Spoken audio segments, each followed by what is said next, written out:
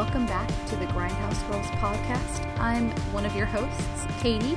My co-host is Brittany, and this is a podcast about many strange and spooky movies. We cover a lot of independent movies and a lot of horror movies, and we do want to caution before starting the podcast that listener discretion is advised, and a lot of subject matter we cover is not appropriate for children and can be quite sensitive. So if that sounds like something that's up your alley, keep on listening. If not, thanks for stopping by. And on to the podcast. Hello and welcome. This is Katie. And hi there, this is Brittany. And this is the Grindhouse Girls podcast. Grindhouse Girls podcast. And this is episode 50. What? Yay! What? Woo! Wham. Exciting. Yay. Welcome to episode 50. And it should premiere on our 1 year anniversary too. Yes. Weirdly. I don't know how they both ended up being on Wednesdays, but there we go. That is pretty cool though. That is cool. It might have been, we might have put our first episode out on a Tuesday because we put 2 episodes out the first week. One right after the other. But I'm not 100% sure. But yeah, so we both wanted to do something really big, but then we also are both really busy. So we didn't want to overwhelm ourselves.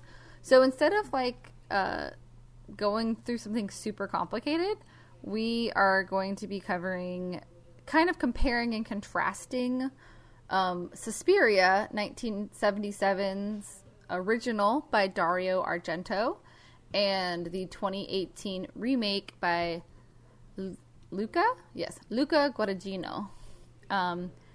Both Italian directors, and they were made several years apart, but they're both the same plot, but they're both completely different movies. And if you haven't seen either of them, what are you doing with your life? I mean, at least see the original, because it's pretty short. Yeah, and not only that, but usually if you look if any horror movie list of the best horror movies ever made, it's always on there. The original one is always on there. And you'll probably notice it, even if you've never seen the movie, if you ever heard of the very beautiful horror film like Suspiria, it's because it is gorgeous. It's these colors are so vivid and so bright. And even my husband, who's not as into movies, he likes movies, but not as into movies as we are. My husband even was like, wow, this is a really pretty film. And it's a really pretty film for being filmed in the 1970s. Yes, it was one of the last films to actually be filmed on Technicolor, which is why everything is so bright and vibrant. And in contrast, the newer movie is definitely more grounded in reality, but there are moments of just absolute beauty because they are more about the movement of beauty and less about the colors. I feel like the original movie is more framing these beautiful pictures of gore and horror with these beautiful bright colors. There's a lot of really beautiful frames that Dario Argento uses, the way he films things from wide angles. He will build these beautiful sets that are Art Deco and bright red, and everything's framed really beautifully, whereas the newer movie, it's more of things are filmed from a more realistic standpoint. However, everything is about the movement of the piece because they take the fact that it's based in a dance academy and make it about the dance, which is so cool. But in contrast, the movement is really interesting in the newer movie, but it's a lot dimmer and darker, and it's because the reality of 1977 Berlin, where it's based, was a very dark, depressing time. So it's just, they're so different, but they both are so interesting. And I think I love the newer one in an artsy way, because I do feel like it is a more polished film. It is I think you said it's an epic. Yeah, it's definitely more epic in nature. So the original movie, I think, is 93 minutes compared to the we'll say it's a revision. I can't even call it a remake. Yeah, it's not really a remake. The revision Suspiria is 2 hours and 37 minutes, which is, I think beats The Wailing as the longest movie we've ever covered on the podcast. How long is The Wailing? If you go by IMDb, it's 4 minutes shorter than The Wailing, but about the same. About the same. You know.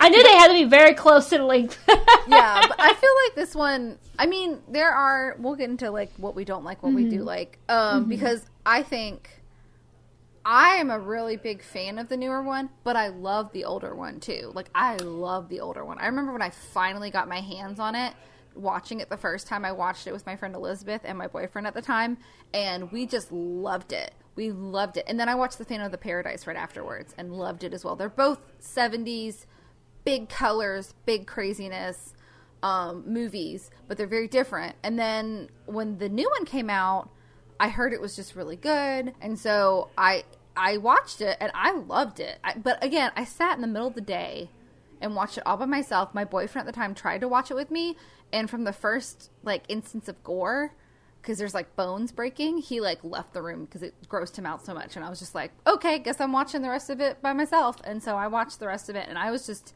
absolutely engrossed by it. I couldn't look away. And I love both of them. But I think you are definitely a bigger fan of the original. Yeah, and it's kind of hard because, and I know we will get more into this. So what I can appreciate about the remake of Suspiria is that they've really elaborated on this idea, this mythology behind the skull. Yes. I can appreciate that, and it is beautiful in a very, very different way than the original film is. I just feel like there was these great moments of story, and there was these beautiful moments of film, especially like the climax is like an absolutely gorgeous ending. But I just feel like because of its length, it had moments that it had very weak moments in the movie, and you can't really if you have a movie that long, it's hard to have those weak moments. And I guess like my thing is that I can appreciate a horror epic. I just think, I don't know, it's just like, I like parts of it. I really, really like parts of it. But the parts that were boring were really boring. Well, it's okay. Like, and I agree. Like, I think this is a movie that don't feel bad about breaking it up into parts. Even though it's like the third season of Twin Peaks is supposed to be like an 18-hour movie. But, like, no one's going to do that. So I think it's okay to break it up into parts. Because it's still enjoyable. I think this movie is okay to break up into parts because it's still enjoyable that way. But yeah, I guess before we get too into it, though, let's do housekeeping and what we're watching, and then we'll come right back and kind of get into more in-depth compare and contrast. Did you have any housekeeping, Britt? I did not. I feel bad because I did not. Now, did you at all? I did because only really one thing that I noticed. I accidentally said that Dario Argento was dead, and he's not. Oh no, he's still alive. He hasn't done anything in a little while. So Dario Argento was a very prolific director in the 70s, 80s, and even into the 90s, and he's kind of slowed down, which is normal because he's older now. But like, yes.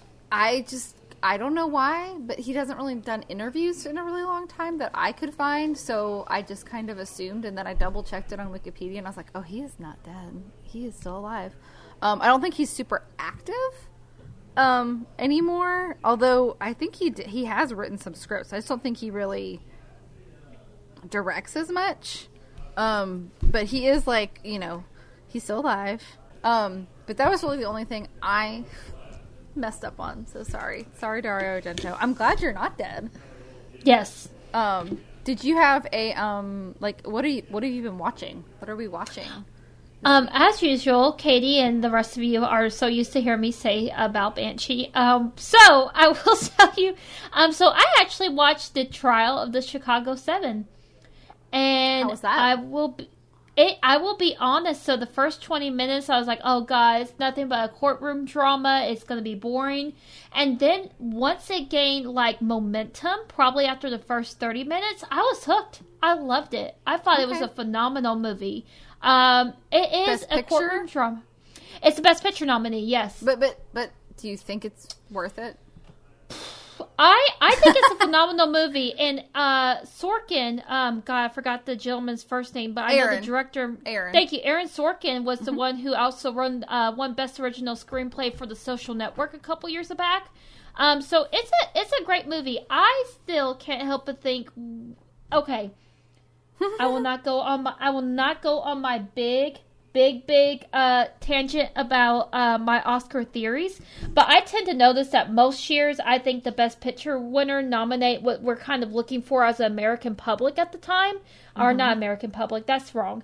What we're looking for as people at the time. And like, so the year like 2008, I remember 2008 was a rough year and Slumdog Millionaire won because Slumdog Millionaire is a very hopeful movie. I keep thinking Minari may take it home. I don't know why. I hope so. Yeah, I keep thinking Minari is going to be... I think it's going to win Best Supporting Actress, and I think it's going to win Best Picture.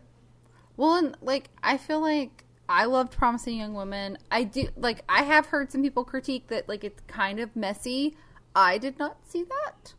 But I do agree that until you get to the end of Promising Young Woman, not going to spoil it here in case you haven't listened to our episode on it, I think, yeah, until you get to the ending sequence, it doesn't really seem like a Best Picture. And I don't know, like, but I loved it. So it would be great if it won. I think direction-wise, though, and cinematography-wise, I think Minari is much stronger. Like, I think cinematography is going to be Nomadland. See, okay, so I finally watched Nomadland. It's fine. It wasn't anything new to me. It was beautiful. Beautiful cinematography. Frances McDormand is always amazing, but it wasn't anything new. And it was very depressing. And I just kind of, like, it didn't really feel that hopeful at the end. And I was just kind of like, even Promising Young Woman was, like, hopeful at the end. And I was like, not that you have to have a happy ending, but I feel like that movie, like, to go through all of that with this character and then just kind of leaving it at, like, a flat line of just like, yeah, this is what my life is. I mean, it's very honest, but I was just like, it's a movie, though. You know, it is cool they used real people from the Nomad community, which was cool. Yes. But it wasn't great. It was fine. It was good. I did like it a lot. And to be honest, I think it will win cinematography because Minari is a gorgeous movie. Really absolutely. Minari is absolutely gorgeous. But Nomadland, we got to see a lot of different landscape beauty and a lot of natural lighting. Yeah, a lot of America. It's really pretty. It's really pretty. I think Frances McDormand may be the strongest actor I've seen in any of the Best Pictures so far as an actress. Not Best Supporting Actress, but Best Actress. The only thing is, because I think she won for 3 Billboards a couple years back, I think... I haven't seen Ma Rainey's Black Bottom, but between Viola that's Davis one I've been winning... meaning to watch. Yeah, I think Viola Davis is going to take it home for Best Actress. I hope she does, because honestly... I love Frances McDormand. There is no denying she's an amazing actress. Phenomenal. But she has won so many times. And I'm sick of it, frankly. Like, I'm sorry. You don't need to win. And she's bored with it. Come on. Like, remember that year that she wore a jean jacket to the Oscars? She's flipping bored with it. Like, y'all, I mean, she's not bored with acting. But I don't think she even, like... likes getting awards. I think she's just beyond it at this point. So I think it's always laughable when they nominate her. I'm like, well, duh, she got nominated, but like, please don't, like, give it to somebody who hasn't had it yet, who did a good job. Also, by the way, IMDb had a featurette today when I was looking up information. It said The Rise of Frances McDormand, and I was like, she's literally won like 1 billion Oscars. It's that like, race was a long time ago. I know, it was like Fargo was in the 90s. I was a baby when Fargo came out. Like, come on, IMDb. I love IMDb, but I was like, that's ridiculous. Before I've ever saw Fargo, and I saw Fargo when I was like 17 years old, I always knew it was the movie with the pregnant cop. Yes, always. That was the big thing. It's such a good movie, and I don't really love what are their names? Coen. The Coen brothers, yes, sorry. Yeah. I'm not... I think the Coen brothers are good directors, but they're, again, like, they've won a bunch of times. They do very similar things over and over and over again, and I'm just kind of bored with them at this point. Not that I won't watch their movies, but, like, I'm just kind of like, okay, been there, done that. And so, like, you know, Fargo is probably my favorite of theirs, even though I know No Country for Old Men everyone liked. I kind of was very lukewarm about No Country for Old Men. I thought it was amazingly made, kind of like Nomadland. Amazingly made. It just didn't, like, I got kind of bored watching Nomadland. And it wasn't that it was bad. It was just kind of, like, slower, quiet. It was very quiet. I will say, without spoiling it for our audience, the one thing I found helpful about the Nomadland ending is I thought she was getting to say a proper goodbye, is the way I took the ending. I guess. It just kind of made me feel sad for her, though. Like, I don't know. I mean, it was good she was moving on, but then I was also just like, I wish something, like, different. I wish she had, like, found something. But it's fine. It's fine. They made a choice, at least. I do like the realism behind that, though. And I feel like Promising Young Women is very similar, so they took the real honest choice when it would have been very easy to give a cop-out. But they also gave us that cathartic ending in Promising Young Women. And that's what I want to feel from a movie, especially coming out of 2020. I want to feel something cathartic. Which is why I think Minari will get it. Yeah, I hope Minari does, because I like Minari a lot. I don't dislike Nomadland. It just was kind of, like, bland, but it was beautiful. And the music was really quiet. I didn't really, like, it just kind of was like, okay. But everyone was good in it. It's just like, I don't know. It was too slice of life, I think. Speaking about cathartic, I think the Sound of Metal doesn't get enough talk about. Oh, I do like Sound of Metal, but I definitely like Sound of Metal better than those two. Yeah. Definitely. The Minari, and even though, like, I love Minari, I think Sound of Metal was more dynamic and entertained for more consistently. I did finally watch Mank, which is the most boring movie I've watched. Oh, no. Of the Best Pictures. Oh, by the way, I got a puppy this week. We can talk about it at the end of the thing. So my brain is just completely gone. Mank is directed by David Fincher, who is an amazing director. He did Fight Club and Seven, and he's just a really great director. And it's really competently made. The acting's great. It's just really bland. And it's a Hollywood kind of loving itself kind of movie. And it's just kind of like... Also, the thing that bothered me, and this isn't really a spoiler, because it's so weird the way this is said in the movie, but so it's focusing on Mank, who was the screenwriter for Citizen Kane, which is a very famous, very important movie in the history of cinema. And Rosebud. Yes, Rosebud.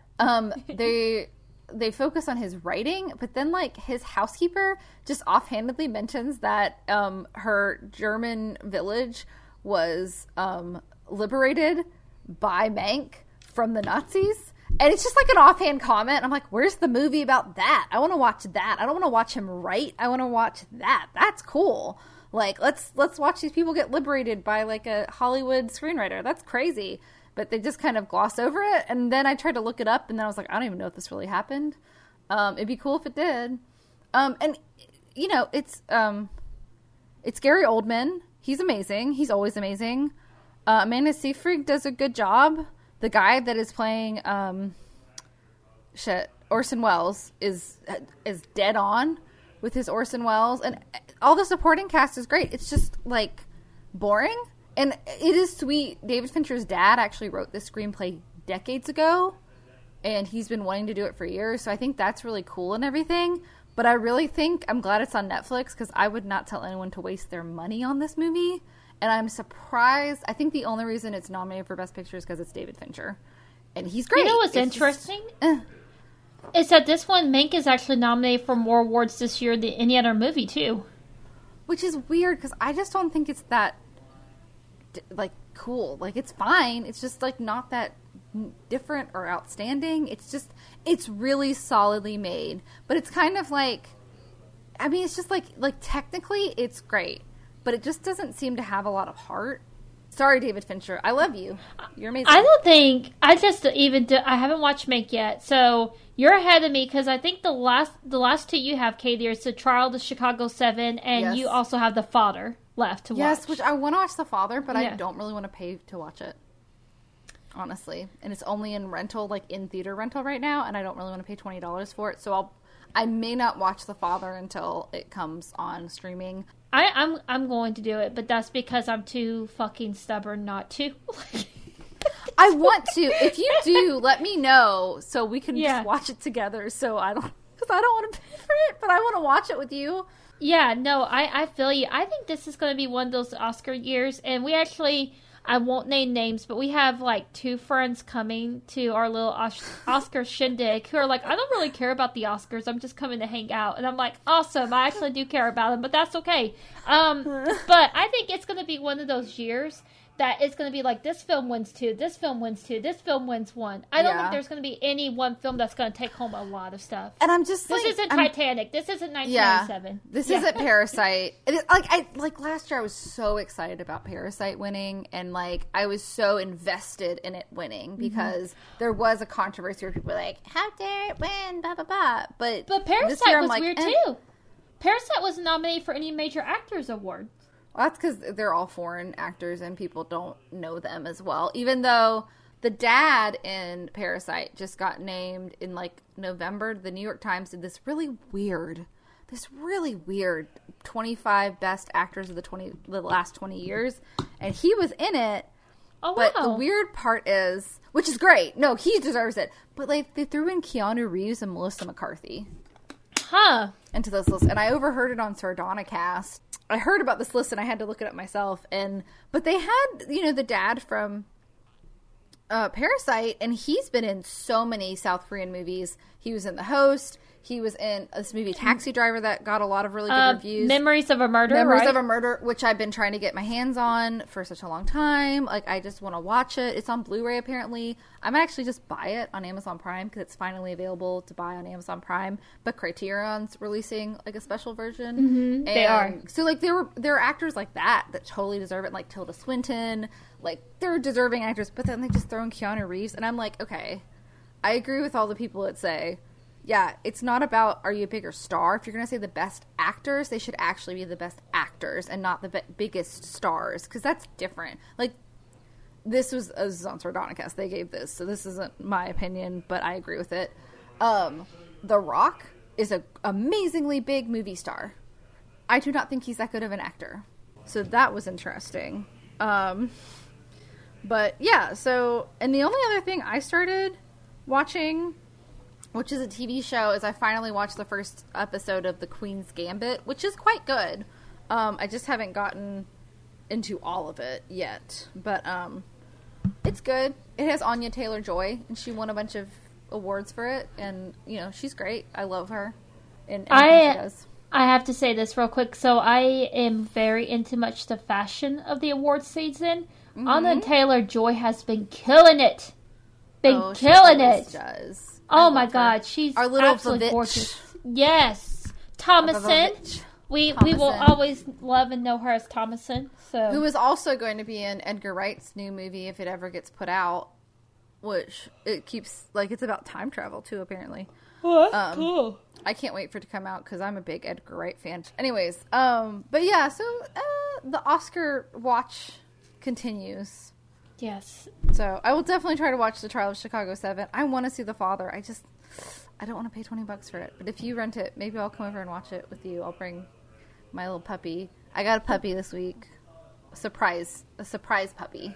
Puppy. A surprise puppy. My boss's mom and stepdad adopted a puppy, not realizing how much work a puppy is and how much energy a puppy is. They kind of just wanted like a chill lap dog, and he is a mini dachshund, which I didn't even realize was a thing because dachshunds are already so small, but he's a miniature dachshund, and his name is Gizmo after Gremlins. He's so sweet and I love him so much. But it was a surprise. I've been wanting a dog for a very long time, and I've been slowly working towards it, and it was one of those things like, do you want this dog? You can't say no to that. So he's great. I love him so much. And I will definitely, probably by the time this airs, I will have shown pictures on our Fur Baby Friday, because I've taken plenty of pictures of him.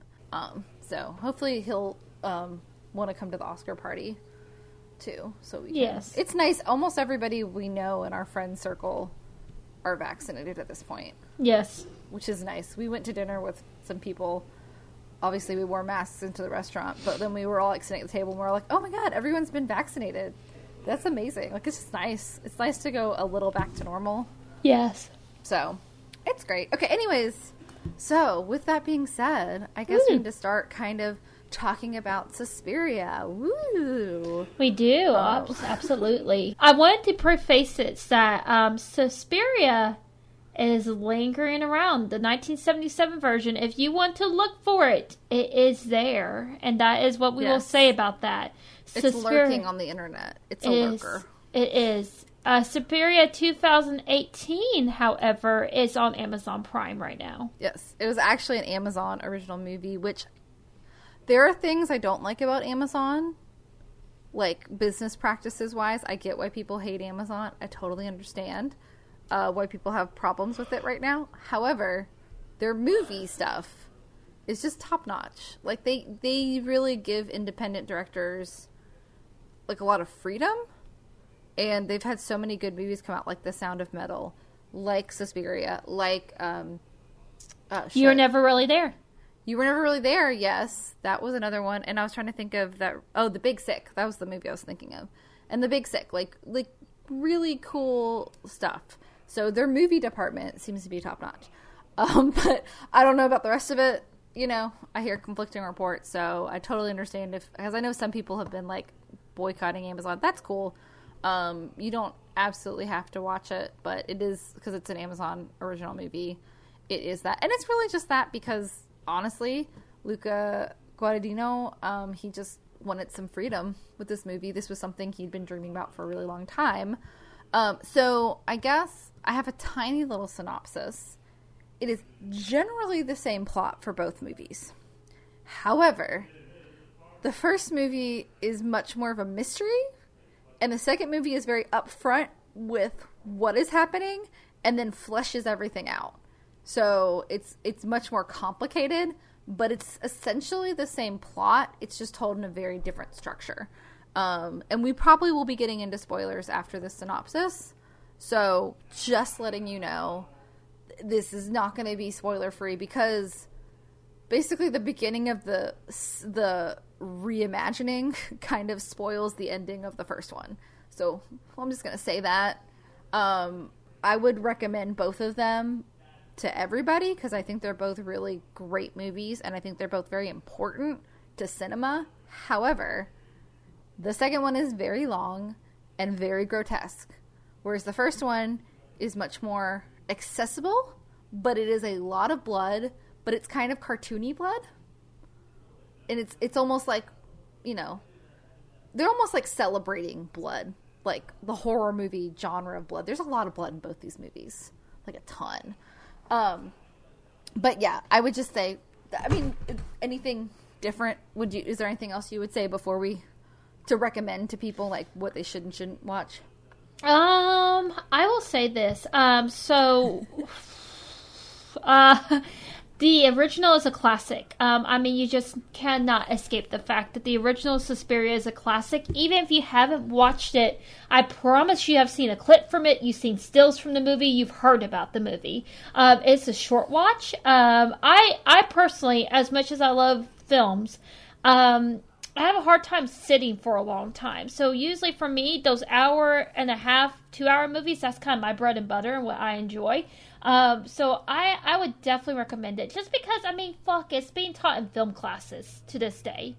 And well, I think the new one is going to be, because I think it is just an absolute masterpiece of cinema, personally. I think the new one has a lot of beautiful ideas, beautiful moments. Everyone hates this. I don't hate it. I don't hate it, because there are parts that I think are really beautiful and gripping. Absolutely.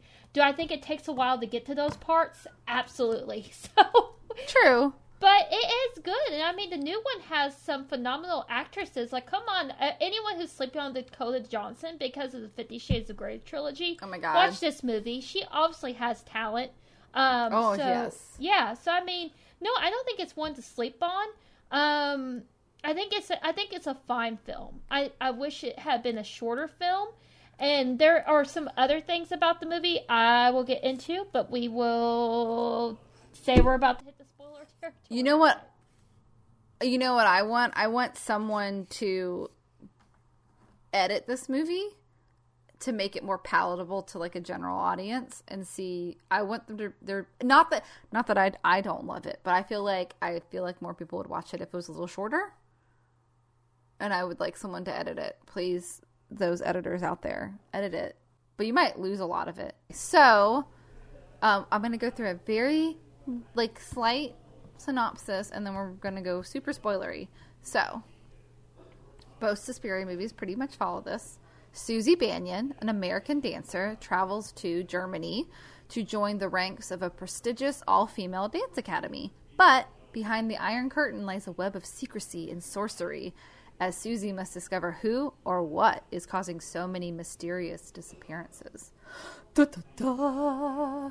And I say all-female because the main characters are all female, but I will say in the original movie, there are men dancing, but they don't seem to live at the dance academy. So it's a very female-centric movie. The original, actually, Dario Argento was joined in the writing process by the actress Daria Nicolodi, who was in Deep Red with him right beforehand, which was another Giallo film he did. And she convinced him to do primarily female cast, whereas the new movie is pretty much an entirely female cast, except for some key characters. And I will say both of these movies, directed by men, are very female-centric. And I would say, especially the second one, almost like a feminist theory. Yeah. Practice, definitely. Oh, no, absolutely. And you probably know this, too. So, when he co-wrote it with her, they were actually romantically involved at the time. They were like partners.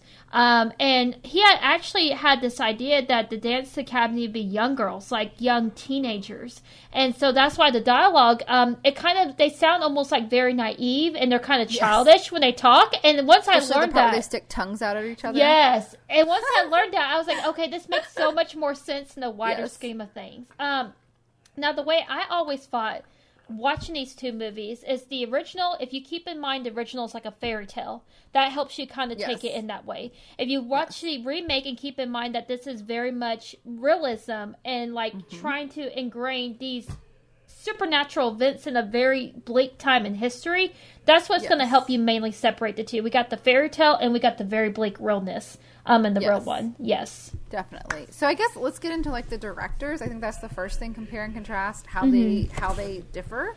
Dario Argento started out, he's famous for Italian giallo films. Giallo films, if you don't know, or giallo as a lot of people say it, it's Italian for the color yellow, and it refers to the crime novels with yellow spines, like kind of like Pulp Fiction. And basically crime, nudity, murder was all in those books, and those are the kinds of movies that giallo refers to, and they're usually very over the top, very much more about emotions. His movies are more about the emotional toll of the films and less about the plot. So his is all about like how the characters are feeling, less about like what's actually happening, and they're very brightly colored and just tons of blood, but like almost in a beautiful way. And one of the first giallos to do this was Blood and Black Lace, which is about a person who is murdering people in a fashion show. So there are all these beautiful models and they're getting murdered in these beautiful ways. A lot of things people say about Suspiria is how beautiful it is. Like the blood is like hyper red and it's almost like paint. And so it's almost like sometimes there was a part where like Susie tosses something down the drain and I was like, oh, it's blood. And we were watching with people who hadn't seen it before and they were like, it looks like paint. And I was like, it's blood, but it's giallo blood because it's bright red. And he really made it big. He kind of made giallos into more legit movies because before they were kind of trashy movies. But his first movie, The Bird with the Crystal Plumage, was really, really well received. And he kind of went on to do Suspiria, Deep Red, Inferno, Tenebrae, Opera, and Inferno. Also Mother of Tears, which I've heard is terrible. That's okay. We can't all have hits. And he kind of based Suspiria on this interesting mythology called the Three Mothers mythology, with Mother Suspiriorum, which is the mother of sighs, which is this movie, Mother Tenebrarum, which is the mother of darkness, and Mother Lacrimarum, which is the mother of tears. And basically, there's this guy. Did you read about who came up with this, by the way? I read that it was like based on a series of essays, and it was very loosely based on a series of essays, but I didn't read more about the author of the original essays, other than it was published in the 1800s. So, the author of Suspiriorum de Profundis was Thomas de Quincey. He's an English essayist, and he is also very famous for writing Confessions of an English Opium Eater. And basically, he was an opium user, and he would write about things he saw in opium, and that's kind of where he came up with the Three Mothers mythology.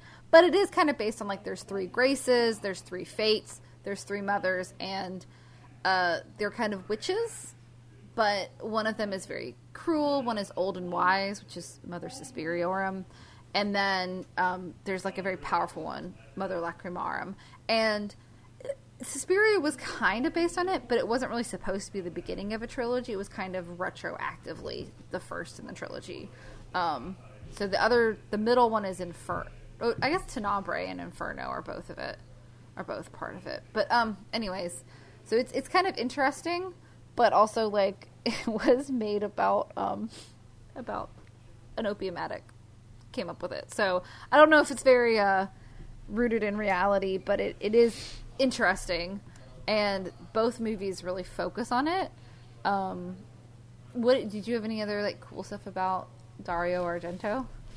I'm trying to think real quick. Not really. Of course, like, I think something going into this film that's really influential is, and it's funny because it's also influential in the 2018 version, is that he worked with the band Goblin to make the soundtrack. And music and soundtrack is very important in both movies. And Goblin is it's funny. It's funny. So I don't think it's meant to be intentionally funny, but you'll just randomly hear which, like, throughout the movie. They do the same thing, and we can talk about music too, but they do the same thing at the ending sequence of the second one, because they're like chanting Marcos, Marcos, Marcos, yes. Marcos, Marcos, and it's in, like, the music too, and it's pretty. So there's, like, the thing about the reimagining is it's so respectful to the original one. I think that's why I like it so much. It's not, they're doing something totally different,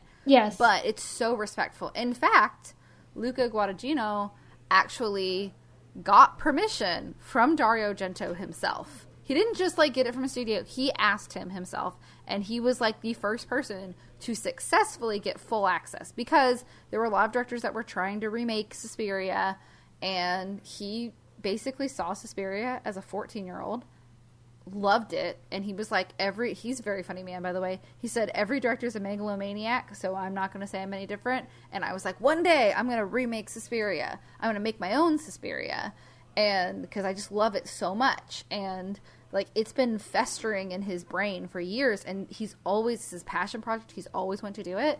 But he kind of became more famous for different kinds of movies. He did I Am Love with Tilda Swinton and A Bigger Splash with Tilda Swinton. He's also been working on a TV series called We Are Who We Are, which I think it's either on Amazon Prime or Hulu. I can't remember. But the biggest thing that people know him for is he adapted Call Me By Your Name, which won best, I think, adapted screenplay. It won best adapted screenplay. I think that is correct, yeah. And it was nominated for a shit ton of Academy Awards. It was. Unfortunately, what's his face? Armie Hammer's in it, which has gotten himself in some trouble recently. Interestingly enough, my understanding is the same cinematographer worked on both movies too. That is his cinematographer and editor for every movie. It's one of his best friends since he was, like, in his 20s. Yeah. So, he works with, like, the same people over and over again. And there's a couple directors that we've liked that are like that. Like, I feel like you have to have a really good relationship, because they so often color the language of your film by how it's edited or how it's filmed. So he works with, like, basically very similar crews, like, sometimes different. But yeah, Call Me By Your Name was probably what everyone thought of it, but he started working on this 2 years before he filmed Call You By Your Name. And so every day doing press for Call Me by Your Name. He was working on Suspiria, and he was like, which I find so funny because everyone loves Call Me by Your Name, but it was kind of his throwaway movie because he did care about it, obviously, but it was not his passion project. But that one is so acclaimed, and this one kind of just went under the rug. And I was like, you can tell like he really thought about the mythology and the plot and every character in this movie, and it's just very interesting. He's a very interesting person. I highly recommend listening to him talk about some stuff. And he says horror is what he really is passionate about, and this will not be his only horror movie, and he will do another horror movie because he loves it. He said every time we got a new Bag of Blood, I just got so excited. Like, he loves horror movies. So I hope he does more. I just hope maybe he'll tighten them up a little bit so more people will watch them. Yeah, and oh my god, so I'm so ready to get into the stories for both of them and how they compare and contrast. Because I don't want to say too much about my kind of irritations with the script for either film until we get into that area. So I'm like, you'll see me jotting notes. About like themes, which we'll kind of get into the plot, because they both have like very interestingly different themes. Going into the plot, I think it's very interesting that they both kind of have these themes of duality in the first one, and then there's a theme of deception in I'm sorry, not the first one, the new one. Mm-hmm. And the older one, there's like a theme of deception. And I think it's interesting because they're both kind of approaching the same plot, but from a totally different angle, because like there's this really cool thing about like a Tilda Swinton, for instance, who is, well, we can kind of go into characters too, but Tilda Swinton plays multiple parts in this movie. Mm-hmm. There's several actors who play multiple parts in the new version, whereas like the old version, like it's really more about a mystery. Yeah. And I think that's why I would always recommend watching the first one before you see the new one, because I think seeing the new one first would ruin the first one for you, without getting too spoilery. But I guess we're in spoilers anyways, so we'll just be spoilery. But I think it's very interesting, those themes because it's really about like the witches are very honest in the new movie. They're just like, yeah, we're witches. They're not totally honest with the outside world, but they're way more open about it with certain people. Whereas in the new movie, they're kind of hiding the old movie. They're like hiding the fact that they're witches, but they're also like laughing and kind of like evil about it. So I just find it, I think it's a lot more like, it's very black and white, who's bad and who's good in the old movie, whereas which is very fairy tale like. Yeah. Whereas the new movie is very much like shades of gray. Like maybe they're not all bad witches, maybe they're good witches, maybe they're kind of just neutral witches. Like but I find it very interesting. Anyways, but so. Segue. Yeah. No. So now I'm just like, yeah. Sorry, I thought about this movie too much. No, it's fine. So, I think it's interesting too if we're comparing and contrasting. So, I didn't particularly feel this way, but turns out the original Suspiria got a lot of flack that a lot of people thought it was misogynist. And Dario Argento did make a comment about, and this didn't help him at all, that he was like, what? I like pretty women, and I'd rather see a pretty woman get murdered than an unpretty woman. And so we're like, oh my god. But I don't feel that way. I don't necessarily feel the movie's misogynist at all. I just think that it's centered around female characters. If anything, I would say it's feminist in a way that's unpredictable, because there are male characters in the original, and yes, but they're pretty useless. Like, I'm sorry, there's no other way to say it. There's literally one male character that talks. Yeah, maybe two, I think. Two, yeah. And in the first one. But the new one, in its defense, is extremely feminist, I would say. Especially in the relationship between the dancers and the witches. Mm-hmm. And I was very, I was surprised a male person directed this movie, because it is so feminist. But he also, one, he's been working out forever. Two, he cast a lot of people years before they started production. Like, Tilda Swinton was always going to do it. Dakota Johnson was attached for 2 years before they started filming. And before that, Natalie Natalie Portman was originally going to be Susie. Oh, wow. Mary Helen Bowers, who trained the Black Swan cast for Black Swan, also trained Dakota Johnson. So, and the girl that played Sarah, Mia Goth, also like trained intensely for months, because Mia Goth actually lied to the director and said, yeah, I've been dancing my whole life. And so as soon as she got the part, she said, oh shit. So she trained like on her own for months. But she really, like, I think I really like her as Sarah. I think there's the cool thing about the new movie is everybody is such a strong character, but you have the you know, the comfort of, you know, being a 2.5 hour movie, so you can flesh characters out. But every character is very strong. Like, Sarah has such a strong personality. Yeah. As does Patricia. Which Patricia literally has like 4 lines in the original movie, and then she gets murdered.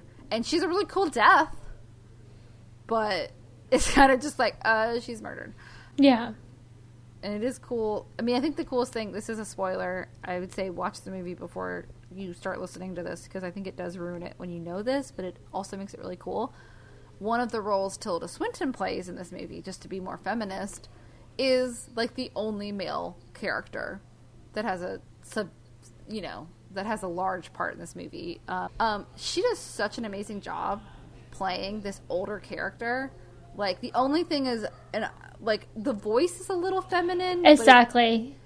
I've had a lot of people, like, I think Red Letter Media said this, and a couple other people, like, I wish they had, like, maybe toned the voice down, like a decibel, not decibel. Yeah. Like an octave, like, just like kind of brought it down a little bit. So I think it's really interesting that she plays the only male character that has any substantial part in this movie, just to make it more feminine. And I think it's just really cool. But she does an amazing job. And if you don't know it going into it, I don't know if you would catch it. Yeah.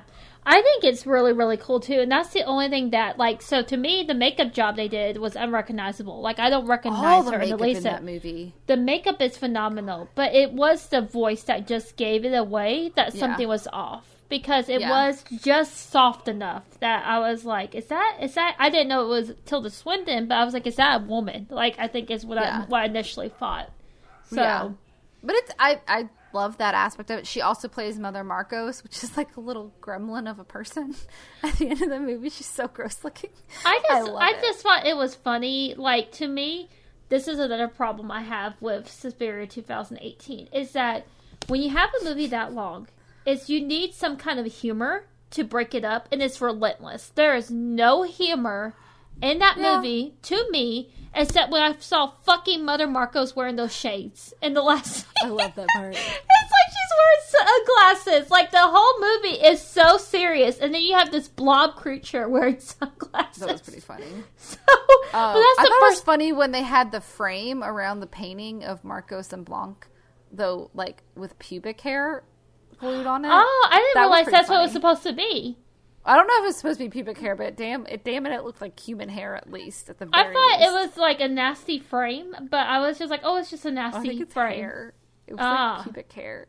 I think they like shaved the witches and and that's kind of a big difference in the plot, is that in the original, Susie is like kind of a blank slate. She is, we don't really know anything about her background except that she's an American. Mm-hmm. And she's a hopeful dancer. She kind of like resembles Snow White. She's very innocent and pure, and she doesn't really do anything like sexual or adult. She's very young, and she's a very, very wide-eyed innocent who's like kind of awakened as a person through the discovery of the coven, and she kind of opens her eyes to like what's hidden. But she's purely good, and she fights purely bad, and she discovers the coven and like kills them and defeats them that way, and like destroys the whole thing, and she wins and saves people. That's great. In the new movie, Susie's background is super fleshed out. She grew up Mennonite, where dance was very taboo. Her mother was very harsh, and you can understand why she would want to run so far away from home. And she's for some reason always wanted to go to Berlin, especially. And she's very much like a lost person who's trying to find her home, and she finds it in the dance academy. And at some point, Madame Blanc, played by Tilda Swinton, is telling her, like, you know, these are two of my favorite quotes. There are two things that dance can never be again: beautiful and cheerful, which I think explains this whole movie. Because it is beautiful, but it's grotesquely beautiful. Yeah. And it's definitely not cheerful. And then she says, and I think this is really speaking to the role of duality and what actually is happening in the dance academy in the new movie, is when you dance the dance of another, you make yourself the image of its creator. You empty yourself so that her work can live within you. You have to decide what you want to be for this company. And Susie says, the hands. I want to be the hands. Like, she wants to do something for the company and for all of her newfound sisters and mothers of the company. And Susie is a vessel, is what they want her to be. They want her to be this blank vessel to carry the spirit of Mother Suspiriorum. But unlike the original Susie, who was like a blank canvas and was kind of a vessel for just like an everyman story, she should be a vessel. But it turns out Susie is much more than it appears, because, you know, spoiler alert for the ending, Susie is and always has been Mother Suspiriorum. Yeah. The whole, like, thing that the witches are trying to achieve in the new movie is they are trying to bring back Mother Suspiriorum from hundreds of years of being gone. And they vote in, like, the beginning of the movie. You hear them kind of voting about, like, Mother Marcos or Madame Blanc, which one is going to lead this ceremony and basically, you know, I guess get the power of Mother Suspiriorum. Yeah. Which one's going to be anointed for Mother Suspiriorum.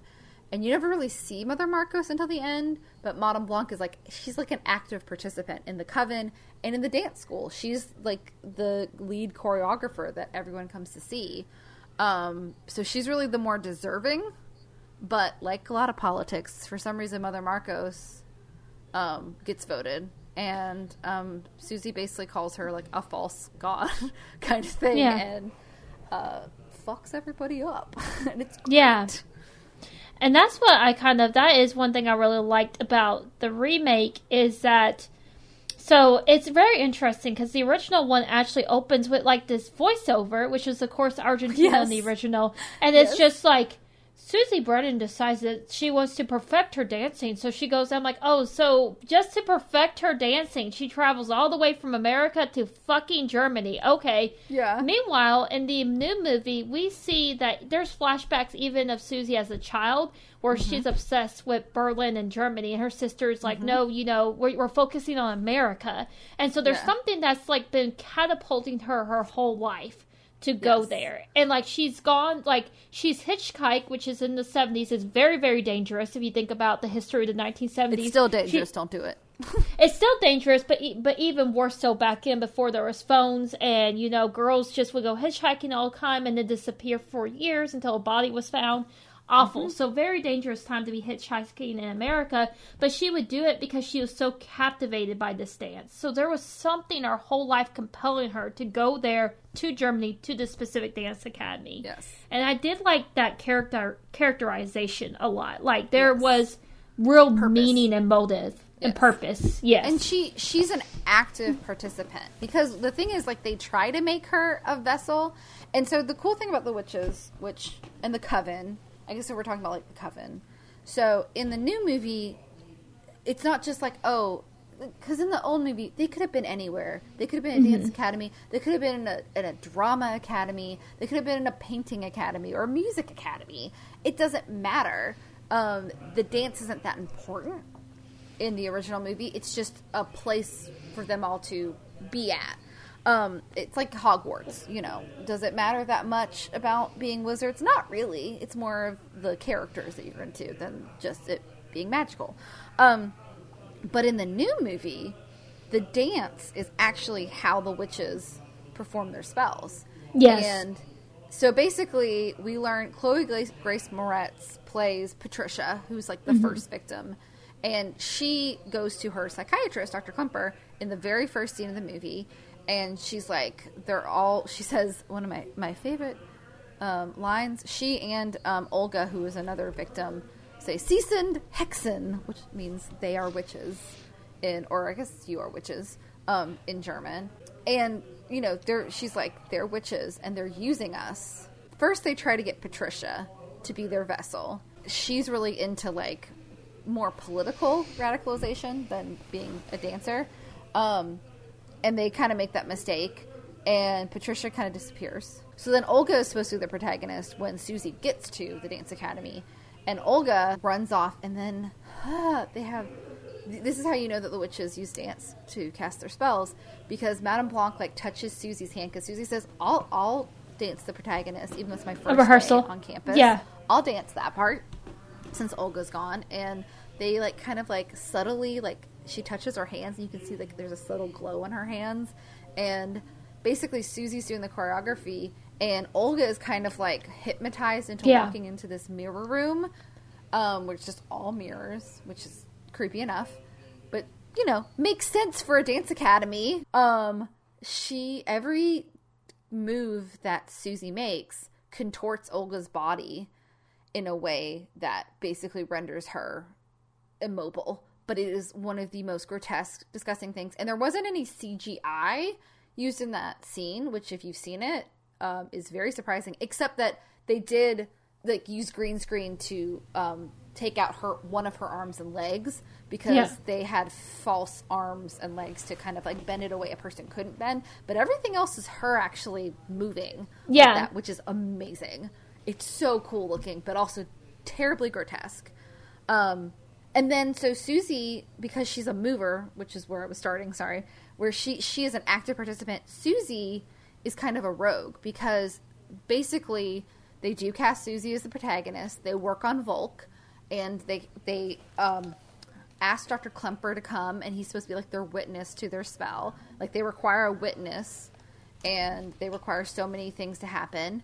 And they're doing this choreography, which is the spell to bring Mother Suspiriorum, because Susie's like a loose cannon and she's active. She decides that she wants to dance a certain way, and it kind of ruins the dance. And Sarah, who in both movies, Sarah is the friend who befriends Susie. She helps take care of her, and then she ends up getting suspicious and finding out about the witches before Susie does, and kind of, you know, being doomed.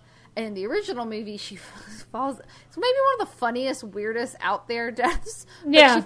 She's like, she walks into a room totally normal and takes a step, and she falls directly into a pit of razor wire. Yeah. And it's grotesque, but it's also like, did you not see that? I said the same thing both times I watched it. I was well, she tries to jump, and I was like, what made you think you could jump over a room full of barbed wire? It's so silly, which is why it's a giallo film. It's just kind of silly, but it's also sad because Sarah is a, you know, a good friend to Susie. So in the new movie, Sarah actually finds Dr. Klumper talks to Sarah a couple times and tells her what Patricia was telling him about the witches, and he thinks it might be a delusion, but then they're both starting to think like maybe they really are witches. And she goes back and finds their creepy coven stuff, and she finds Olga and Patricia, and one of them has like their hands and feet are gone, and they're just kind of a stump of a person. Yeah, it's and Olga. Then the other one is just grotesquely, you know, in pain, and she tries to go get help, but the witches catch her, and then they crack one of her bones open, and she sinks into the floor, which is interesting, and breaks her leg, and then they fix her, but now she's under their spell. So when Susie goes off book, not only does it disrupt their spell, but it causes her to have like a massive like seizure and just be in tons of pain because it breaks the spell that they had on her. So she now feels her pain, and then she kind of disappears too until the ending. So Madame Blanc is like good. Like, she is a witch, but you don't really see her do anything torturous to people. If anyone gets punished, it's more of the rest of them that participate. And she really cares about Susie and they become very close. And she seems to really care about the dancers. Like, she is the person who interacts with them the most because she's the choreographer. And it seems like she is really the face of the company, and she honestly cares about everyone.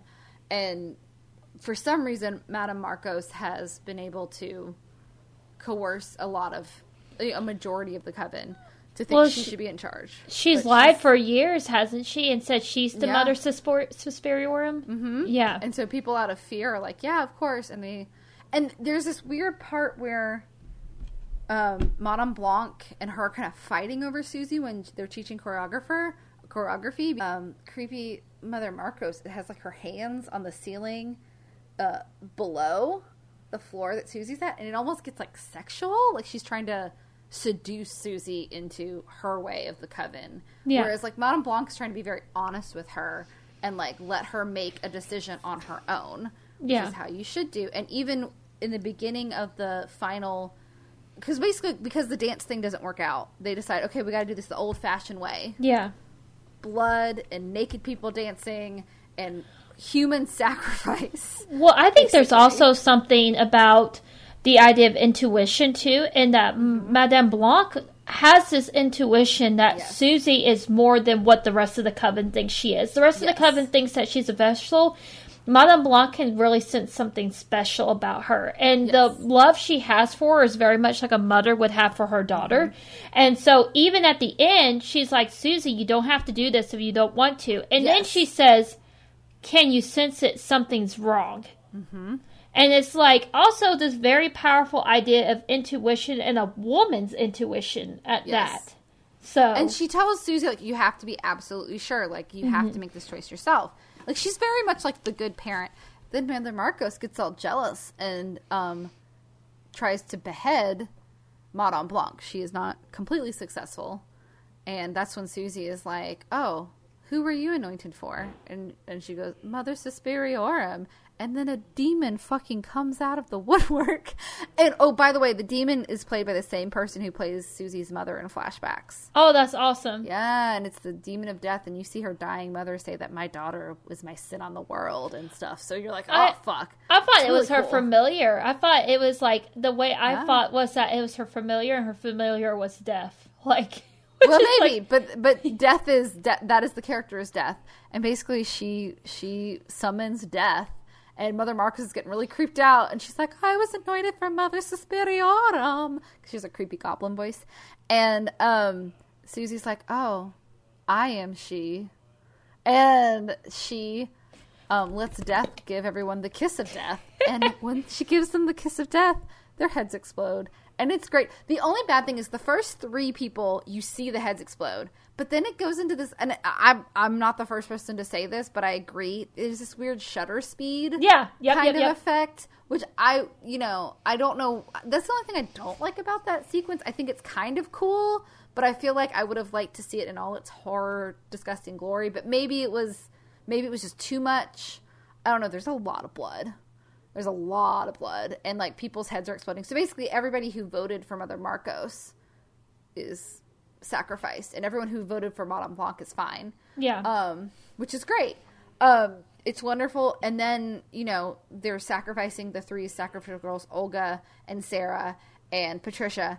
And this is the coolest. This is the coolest, like special effects thing. Mm-hmm. One of the coolest things. Susie basically rips her chest open, and you can see her beating heart. And she's very motherly to the 3 girls, and she goes to them. And she goes, what do you want, my child? And each one of them says, I want to die. Because they've basically been keeping their bodies alive by magic. But they are suffering so much pain. Immeasurably. Well, we literally see that. Like, we literally see with Sarah. They rip her and test it. Yeah, they disembowel her at the beginning of the ritual. So it's like she's still standing there being disemboweled, but she's alive. Yeah. Yeah, it's basically like they numbed her, and they're just standing there, empty shells. And so she says, okay. And she just kisses them each on the forehead. Very motherly. Not sexual at all. I think it's such a great line of just like not being, because everybody's like, okay, this is one thing, because we look at the female gaze versus the male gaze. Yes. And often something like this is not sexual. This is like it's not sexual at all, but I just love that it's so feminine because it's so just normal, and and they don't tear away from the fact that everybody's naked, and she kisses him like a mother, and it's just beautiful. It's gorgeous, honestly. And there's this great song going on in the background, and it's just amazing. And Tom York, by the way, from Radiohead, from one of my favorite bands, he does all the music for this, and it's very different from the Goblin soundtrack, but they're both so good. And like there's this great song in the beginning called Suspiriorum, and it's just this great little lyrical song, whereas Goblin has almost no lyrics except like da, da, da, blah, blah, blah. Like they literally just going tee tee tee tee tee tee. But he does a couple lyrical songs, and he does a really good job like getting dread into the music. Yeah. If you haven't listened to the soundtrack of Suspiria, either one, they're both, I had to download both of them because they're just both so good. But they're so different, just like the movies. I really love both of them. Yeah. I don't know. I'm definitely think there's so much more to the second one in analysis, and there's so much more fleshed out. But the first one is just so cool, and it was so different for the time. Yeah. And it's just legendary. So I just think it's very rare that I like a remake and an original movie equally, but this is one of those times where I just love them both so much. You know what? After the big sacrificial scene too, I actually sat there, and I will admit I kind of teared up and cried a little bit. So because so there's two side plots in the 2018 Suspiria. I was going to say we should talk about Dr. Klumper and the fact that Jessica Harper is magically in both of these movies in a very cool way. It is very, very cool. And one of the things the original Susie, Jessica Harper played Susie Bannion in the first movie. Yes, and one of the things I thought that was kind of a fail was that the big thing they wanted to make a part of this movie. They were like, when they were writing the screenplay, they were like, oh, the original one came out in 1977, and it kind of missed this opportunity to talk about all the political upheaval going on in Germany at that time. So they decided, okay, we really want this to be a part of this universe, and they briefly touch on it, and then they keep bringing it back for like TV things and radio announcements. But it's there, but it doesn't really serve the idea. So to me, like, if you're going to go into this history, find a way to really connect the history other than Patricia rambling a little bit at the beginning. Like, I just, that was something that I think that they added extra time but didn't really explore. Now, the thing I thought was more successful was Dr. Kempler. You go into a little bit of his backstory, and you find out that his wife was Jewish, and she disappeared, and that's like a guilty part of him. And his story is that he was not able to get her out of Germany, and he's always wondered where she ended up. And I think you may want to take this over a little bit, just because we have Miss Jessica Harper coming at this point. So Jessica Harper, who, by the way, went on all the interviews for this movie, which I think is great because she marries the two films together, because Jessica Harper played Susie Bannion in Suspiria in 1977. She also plays Phoenix in The Phantom of the Paradise, which again is one of my favorite movies, which is one of the reasons why I watched both of them on the same night. She's like very classically 70s actress, and she's worked a lot. Like, she hasn't like stopped working, but she was very big in the 70s. She was asked to do this movie, and she plays Dr. Klumper's wife, Anka. And it's very cool because they didn't I didn't know she was going to be in the new one until I watched it.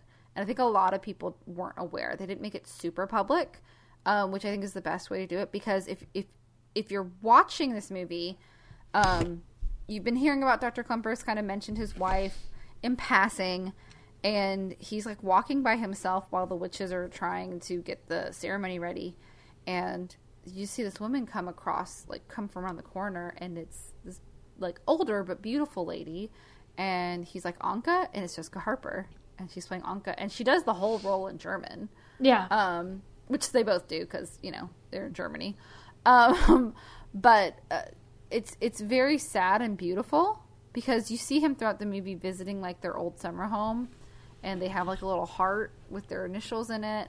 And she tells him, like, yes, I made it south and I could never go back to you, and I ended up having a lovely life and everything was great. And they have like this like beautiful walk through the snow, and before he knows it, he realizes he's in front of the dance academy, and then his wife is gone, and just these witches just start screaming and like grab him and kind of kidnap him to be the witness for the sacrifice. And then it goes into the big climax.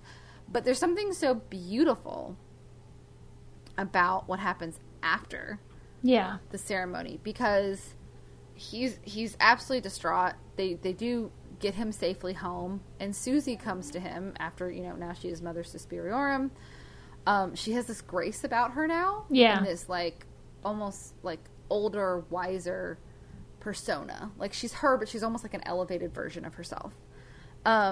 She goes to him and she tells him the truth. She says, you deserve to know the truth. Your wife did try to go south, but she didn't have her papers with her, and the border guards caught her, and she was sent to a concentration camp, and she froze to death. But she was surrounded by 2 women she had befriended, and she did not feel alone. And all she thought about was you as she died. Yeah, and she never felt alone. And then she takes away all the bad memories of the coven and Patricia and his wife, and she's like, we deserve guilt and we deserve shame, but not yours. Yeah. And she leaves him in peace so he can have a peaceful existence, because this is something that has been haunting him for years. Like his whole life. He's obviously never fully moved on. He's never gotten remarried, and he's never found anyone else because he never knew what happened to her. And that is so terrifyingly sad. But it's beautiful. Like, it's a beautiful character story. Yeah. Much more fleshed out than the other backstory that they just kind of forget about halfway through the movie. Yeah. And I cried like the second time, because it's almost like the way it's performed. Now, keep in mind, these actresses are performing across each other the entire movie anyway. Mm-hmm. So, and it almost like resonates that even the character, the connection between Dr. Kempler and Susie is almost like instant. And then when you think about Madame Blanc's been with Susie the whole movie, and it's Tilda Swinton, it makes more sense. But just that relief, like you could see, it's like hearing the most gut-crushing, the most gut-punching thing possible, but then also finally knowing, and that, like, knowing she at least had someone there with her. Like, it was such a beautiful idea. And I think about it, and I may be this very, very dark person, but I think about people that disappeared, and you have this idea, like, in your head when you have a loved one that disappears, and you watch enough true crime, this happens, and you're like, this is the life I hope for them to have. And it was like he hoped his wife got away and she was living this life, but that wasn't what happened. This is what happened, but it's still like, at least he knows.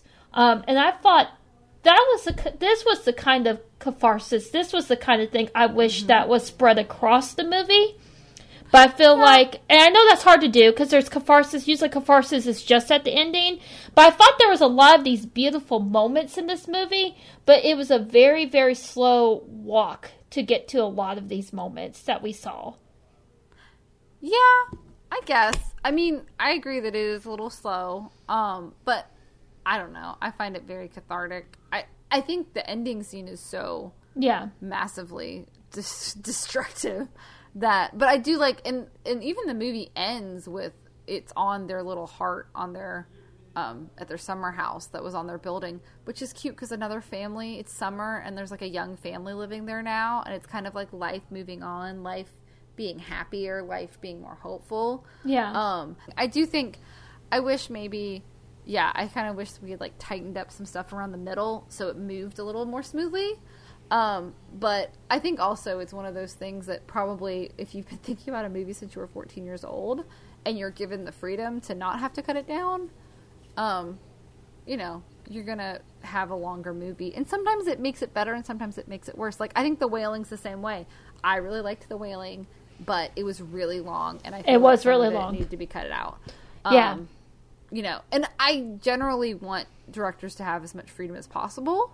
But I think some people go a little overboard. Well, there's a lot of movies I like, too, that, like, for example, you'll hear me say this. It sounds like I'm being really snarky, but I'm not.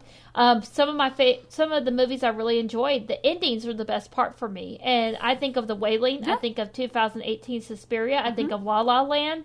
I don't necessarily like the whole movie, but I think those movies have very strong endings. I will say, I think The Wailing and Suspiria are better than La La Land. I like La La Land's ending, and that sounds like I'm being an asshole, but I'm dead serious. La La Land. I love the ending of the movie, but everything else I'm like, I can take it or leave it. So yeah, I don't think anyone likes La La Land really. But yeah, I mean, so different.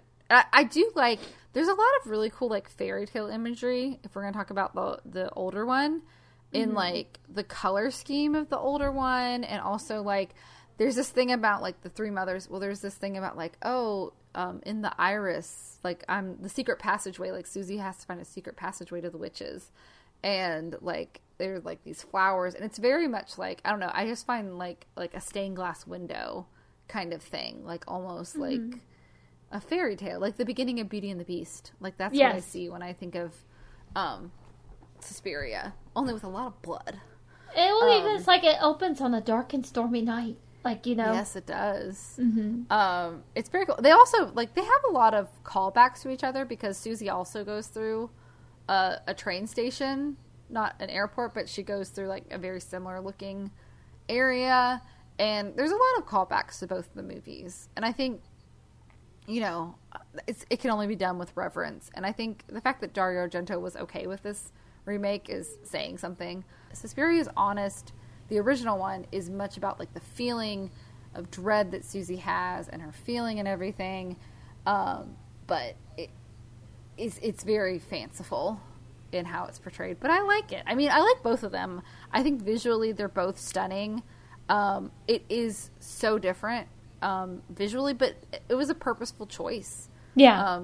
You know, Guadagnino did not want to copycat Dario Argento, and he specifically made it beige because he was like, I want to drain it of all color, except during the dance sequences and the blood, like the horror sequences. Is there anything else you want to talk? Anything you absolutely hate or love about the other ones? About either one? Not that I can think of really. I think we touched on a lot of key points. I would say echoing the masses with the original one. I really like how pretty it is. I mean, everything's so vivid. The deaths are so vivid. It's just really, really cool. I think it's one of those movies you could probably mute it. I mean, we haven't touched on this, but Katie and me talked about this when I was at her house watching it the other day. You know, the thing is, what Argentino is that he loved to cast actors from around the world and then dub them in post-production. Which was a thing in Italian cinema at the time, so that's not really unnormal. But look, it's really weird. So it's kind of unsettling because it's like their mouths don't quite match and the voices seem really off. Except when they do. Yeah. So it's always like, it's unsettling. Yeah. Which kind of brings an unsettling tone to the movie. Exactly. And I like it. So even like something as weird as that actually helps the movie, in my opinion, because it always feels like something's off about it. Whereas with spaghetti westerns, it always makes it kind of silly, in my opinion, but they're not as serious as this movie. Exactly. Now, with the new one, what I did like about the new one, I did love. Okay, I guess and what you pointed out is ever since he was a 14-year-old, he's always wanted to direct this movie. And sometimes when you're so close to a project, you really need someone else's opinion to kind of help you step away from it. I love how much history and thought they put into these characters. Like, you could tell, like, the idea of the script and the development of these characters, there was so much love there. And I did like that. I just almost wish that someone could help him self-contain this idea. He had just more. Yeah, it was almost like a George Lucas thing. Like, I wish someone had been like, nope, just a couple times. Not all the time, just a couple times. Like, nope, Han Solo can't be a frog. Like, we needed that person in this movie to make it more palatable to other people. Now, I love it, and a lot of people love this movie. But I get when people are like, it wasn't for me. I totally get it. Even though it is more like action-filled, it's more about the movement of the story. It's more about the characters and about the journey and the plot. And it's a lot more in-depth. And I think you have to think a lot more when you watch the second one, the new one, because I think the old one, like, even though we were watching it and we watched it with Taylor and our friend Peter. Like, both of them were making fun of it the whole time, but even they were entertained by it. Yeah. Whereas I think most people, if they watch the new one, if they're not engrossed about it, if they don't want to like think about it and like listen to like the characters and stuff, I think probably people just kind of tune out. Then you never get to the horrible, grotesque climax, which is amazing. So I think you should definitely. I think they're both worth the watches, and they're both really well made movies. But I do think I agree we could tighten up the new one just a little bit. Did you have a rating for each of them? You know what? You're not going to believe me when I say this. I think I'm giving both of them a 7. Okay. Mm-hmm. I would say I definitely give the old one a 7 because while visually it's stunning, the performances, except not really Jessica Harper, but most of the other performances are kind of silly.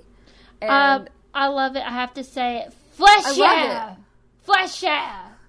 Well, I definitely give the new one an 8.5. Okay, fair enough. Because it's so well made. Did you have like a Grindhouse Girls rating for either of them? I did not. Did you? For both of them? Okay, I do. I had rated X for Hexens and Heroines, because Hexens means witch in German. And then rated B for Blood, Ballet, and Berlin. I do like the B, except the original one doesn't take place in Berlin technically. No, it's right? It's Freiburg. Yeah. But I do like the B. Okay, what about the next movie? It's your turn. It is my turn. And as you guys probably already realize it, now we at Grindhouse Girls Podcast, we are not above doing movies that are popular because, of course, my theory, and I think Katie agrees with me, a lot of things are popular for a good reason. Like, if a lot of people like something, it's because it resonates with a lot of people, which I always appreciate.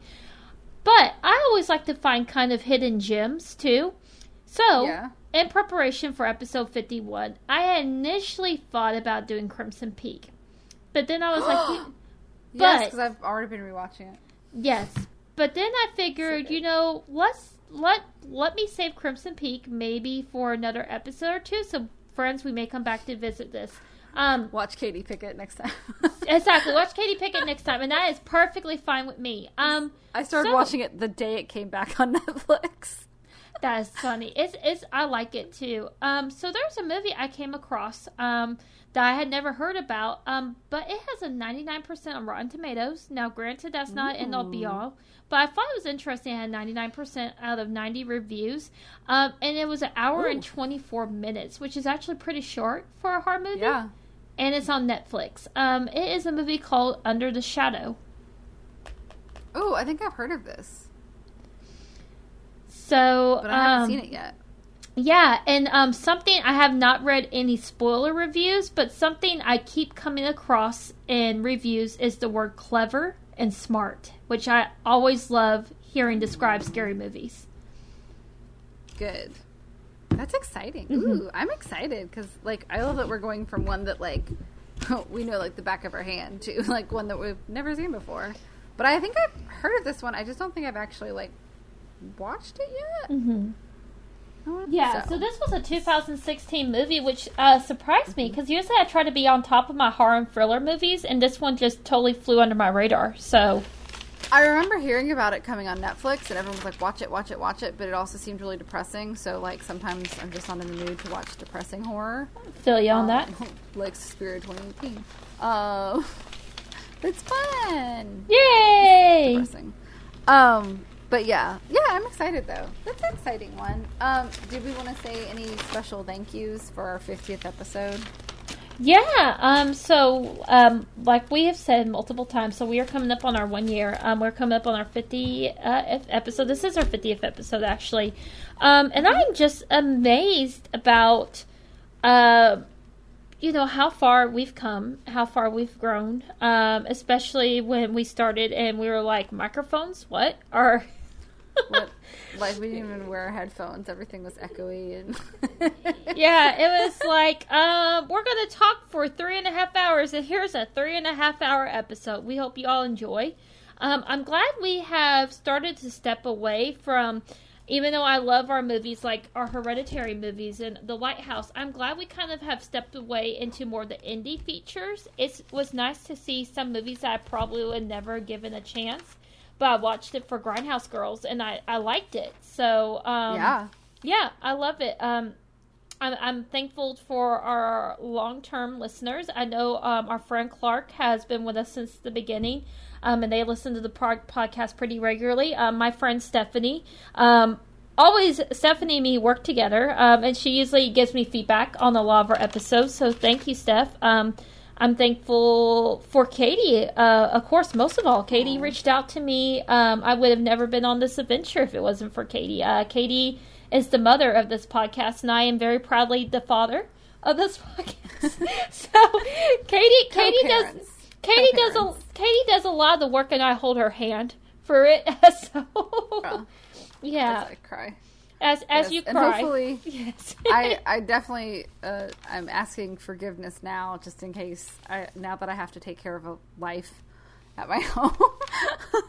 like editing was fun last night. I don't usually wait to edit until Mondays or Tuesday nights. I usually finish Monday at the latest, but I didn't start until Monday because usually I edit on a Sunday, and I was picking up my puppy, and so that was fun to entertain a puppy while trying to edit. So and I had to have my parents come take him for a walk while we were recording so he wouldn't cry. He's got separation anxiety. The house he lived at before were retirees who never left the house. And so he just, I have to let him be by himself, which is hard because he's always crying, but he's fine.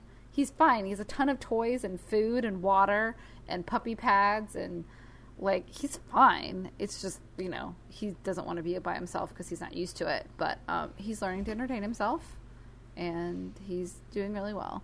I want to say thank you to Brittany for following me and being okay with doing this journey. When I asked her, it was a complete shot in the dark, but she's so much better at analyzing and so much more eloquent at forming her opinions into words, whereas I start saying something I think is really smart and then halfway through completely lose my track of what I'm saying, just like I am now. And I want to thank everybody who's been listening. Like she said, Clark and Stephanie and our friend Peter, who has given us some good feedback. Hi, Peter. Who wants us to keep it down to an hour, which I do say we get more views when, or listens when we have close to an hour. So I don't know if this episode is going to be close to an hour, but we're only at 2 hours recording. So hopefully, I'm sure a lot of it's me rambling about, which is mostly what I cut out. And I want to thank, and Taylor actually, you guys will have seen these at this point, but Taylor actually took some really cool pictures of us to celebrate our 1 year, and we'll be releasing those probably the day this comes out, maybe earlier this week, which is very exciting. And my parents actually listen to the podcast. Hi, Mr. and Mrs. Really Dell. Hey. We love you guys, and just everybody, honestly, so many of our friends have just been even if they don't listen every week, they've been very supportive.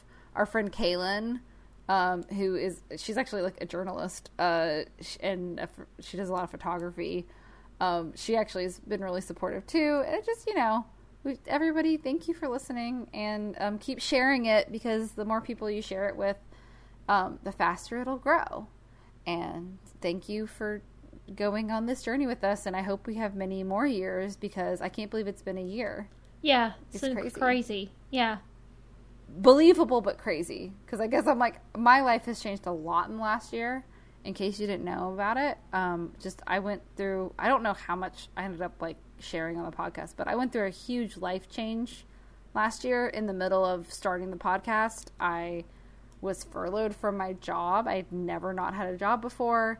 Then my decade-long relationship ended kind of abruptly. And then I went from that to, buying a house and getting a puppy. And, I went through a lot of stuff this last year. And Brittany, I don't know how I would get through it without Brittany and without the podcast, because it gave me something to do and focus on, and to have an outlet to watch horrific movies. Because for me, it's cathartic to watch movies that are horrifying or that make you cry. I was watching Schitt's Creek last night, and there was a beautiful breakup scene between two characters where, like, they love each other, but they're both moving physically in different directions, and they have to break up. And I started crying last night over Schitt's Creek, but in a good way, because it was just such an honest, like, that's a real situation that happens in a lot of people's lives, where, like, you want to be with somebody, but circumstances are holding you back. And I was like, damn, feeling the feels. But I love feeling the feels, because I think a lot of times we push things down and we don't feel the feels, and then years later we're like, why are we so fucking miserable? It's because we didn't feel the feels. So I think movies serve that purpose. It makes you feel alive. Yes.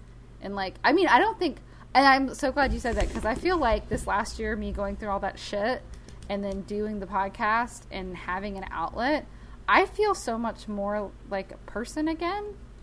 Like, I feel things much more deeply, and I finally understand why people like Taylor Swift. Because I may not think she's the best musician, but she has been through every breakup in the book, and I get why people enjoy her, because it is cathartic.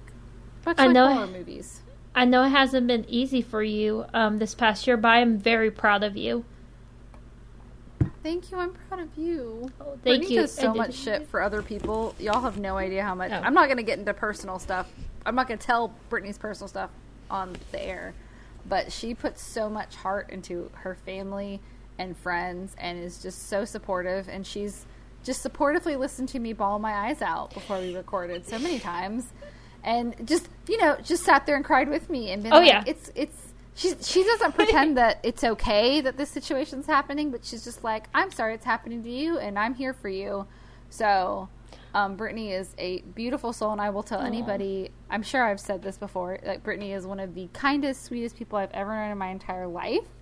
And I kick myself that we didn't hang out between college and now, because, like, we have so much in common, and, like, we just didn't know because of just life and not being near each other and hanging out as much, which is sad. It's like, we could have done this 10 years ago. Damn, being a musical theater major versus being a non-musical theater major. We didn't have all the classes together. We had some classes together, but we weren't on the same track, Yeah. So, I mean, we could be 5 years deep into a podcast at this point if oh things my God. been different. But that's okay. That's okay. We'll be 5 years deep in 5 years. That's It'll true. Be fine. Thanks for being on this journey, guys, and we'll be back next week. I'm not saying goodbye, just I feel like it's a momentous occasion. It is. It's incredible to think about it.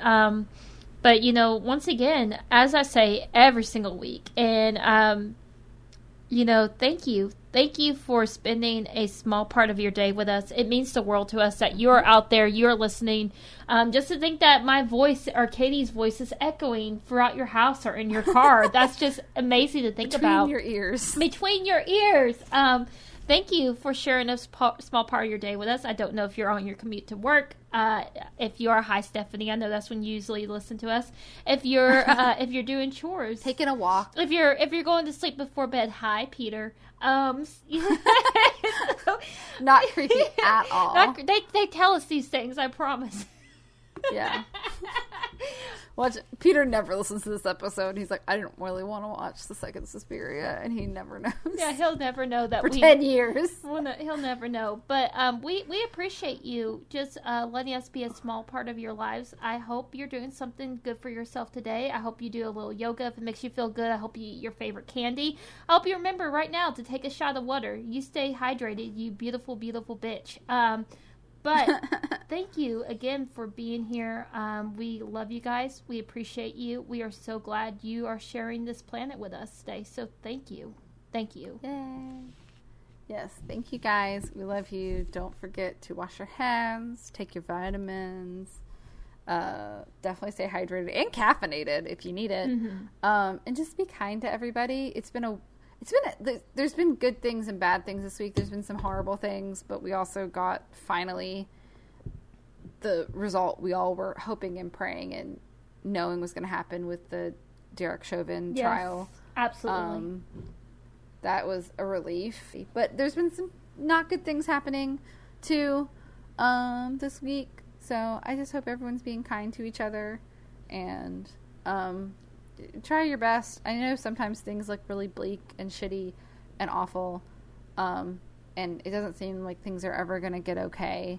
But then sometimes somebody just offers you a puppy of nowhere. Oh. And sometimes good things happen. Like, I was going through another kind of rough time, not through anybody's fault, just bad circumstances kind of thing. And it was really breaking my heart. And the fact that I have a puppy to distract me and to love, which is something I've wanted for like forever. Katie has talked about a dog every week since the beginning of this podcast. That is not a lie. Yes.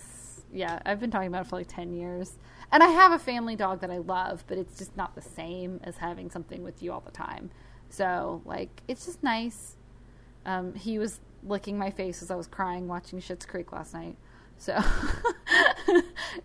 other than needing my attention pretty much all the time, it's a lovely thing. But, you know, like, just like keep your chin up, everybody. I don't know what else to say. I know it's a really stupid thing and really glib, but I just feel like sometimes everything just seems so dark, and it is. But you know, there's a light at the end of the tunnel. There's a light at the Frankenstein place. Anyways,